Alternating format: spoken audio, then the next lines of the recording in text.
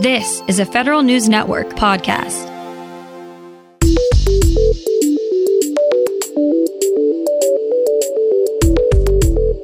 Coming up on today's Federal Newscast, Congress hears from experts on updating federal cybersecurity standards.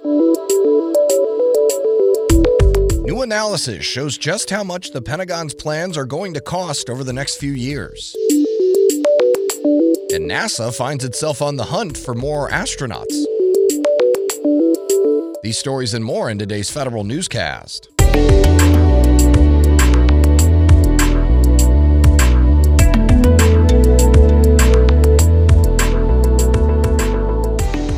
Welcome to today's episode of the Federal Newscast. I'm Eric White. Congress looks to update the federal cybersecurity playbook. Federal News Network's Justin Doubleday reports. A draft House bill would overhaul cybersecurity standards under the Federal Information Security Modernization Act.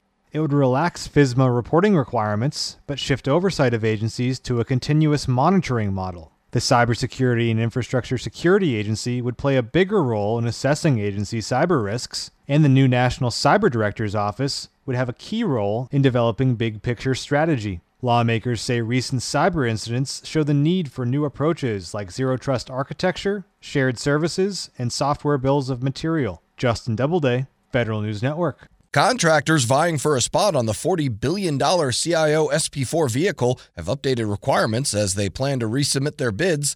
NITAC issued a 13th amendment yesterday, explaining how vendors can start logging onto a portal to submit their self-scoring sheet and revised bids.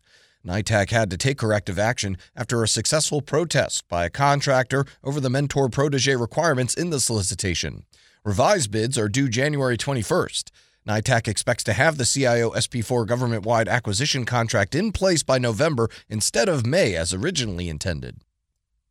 Iowa Senator Chuck Grassley is demanding more information from the Pentagon's Inspector General about its audit of DoD's JEDI Cloud contract. The IG concluded almost 2 years ago that the contract was not affected by conflicts of interest, but in a new letter, Grassley claims OIG staff misrepresented some of the evidence behind those findings. Among other things, he's asking for the names of former IG staff members and another briefing on the now canceled contract. The Defense Department's budget could hit $787 billion by the year 2031. The Congressional Budget Office finds that DoD's plans to increase spending on new advanced weapons will account for the largest part of that growth. Operations and maintenance will account for a third take of the growth. CBO says payroll will account for a fourth of the increase. The Navy is facing big questions about fuel contaminating drinking water in Hawaii. Federal News Network's Scott Maucione has more. The Navy is beginning the process to defuel one of its largest stations in the Pacific. A spill in November put at least 14,000 gallons of jet fuel into the water supply and sickened military families on the island of Oahu. However, after testifying before Congress, Navy officials still don't have solid answers on the crisis. Officials don't know the extent of the problem, the long-term effects on service members, or if the fuel leakage is a systemic issue. The Navy says it's conducting studies now. Meanwhile, thousands of families are still displaced and suffering from health issues. Scott Maucione, Federal News Network. The Army is launching a new round of surveys to help determine the state of its housing programs. The latest edition went to 110,000 soldiers and families living in both government-owned and contractor-owned homes. Responses are due at the end of February. Last year's results showed slight improvements in tenant satisfaction rates, but only about a quarter of the people surveyed sent in responses. NASA's Office of Inspector General has identified a staffing shortage in the agency's astronaut corps.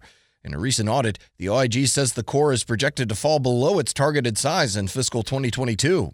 The report contains several recommendations, including expanding diversity among astronauts and for NASA offices to centralize their astronaut data. This comes as NASA's need for astronauts increases as it plans to return to the moon by 2024. Agencies have a new deadline from the Safer Workforce Task Force. Federal News Network's Jason Miller has those details. By February 15th, agencies have to set up a new testing program for employees who are not fully vaccinated, including those who are waiting on a request for exemption or extension from the COVID-19 vaccination requirement. In new and updated FAQs from the Safer Federal Workforce Task Force, agencies must test unvaccinated employees who work on site or with the public at least once a week.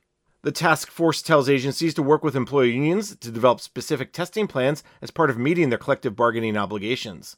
Jason Miller, Federal News Network. The Office of Personnel Management is creating a Chief Diversity Officer Council. Federal News Network's Jory Heckman has more. OPM says the council will help elevate the role of agency chief diversity officers and make sure they report to senior leadership. Rita Sampson, the director of OPM's Office of Diversity, Equity, Inclusion, and Accessibility, says the steering committee responsible for standing up the council will hold its first meeting next Tuesday and will meet weekly for the near future. Sampson says chief diversity officers must also rely on support from other officials, such as chief human capital officers and chief data officers. For too long, we have organizations working in silos.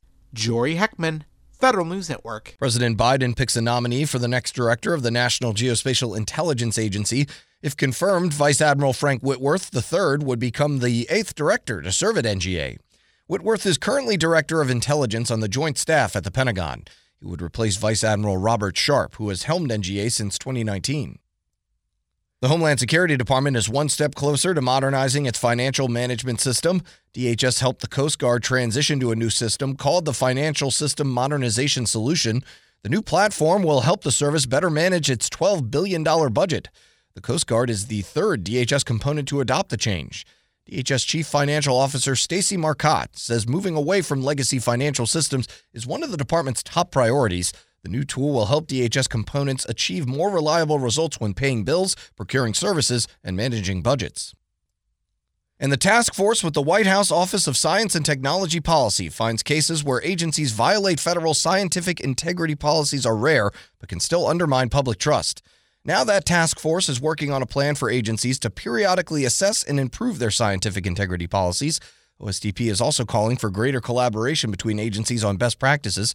President Joe Biden created the task force as part of a presidential memorandum he signed last year.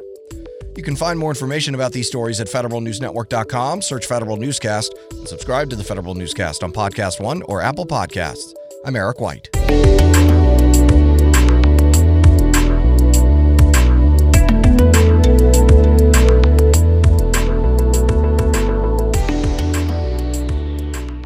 Reconnect with a carpool or vanpool. Even if you're commuting just a few days a week, Commuter Connections can match you with others that live and work near or at the same place as you. Prefer taking the bus or train? There's never been a better time to reconnect with transit. Plus, you have the added comfort of knowing Guaranteed Ride Home is there for any unexpected emergency for free. For more options, visit commuterconnections.org or call 1-800-745-RIDE. Some restrictions apply.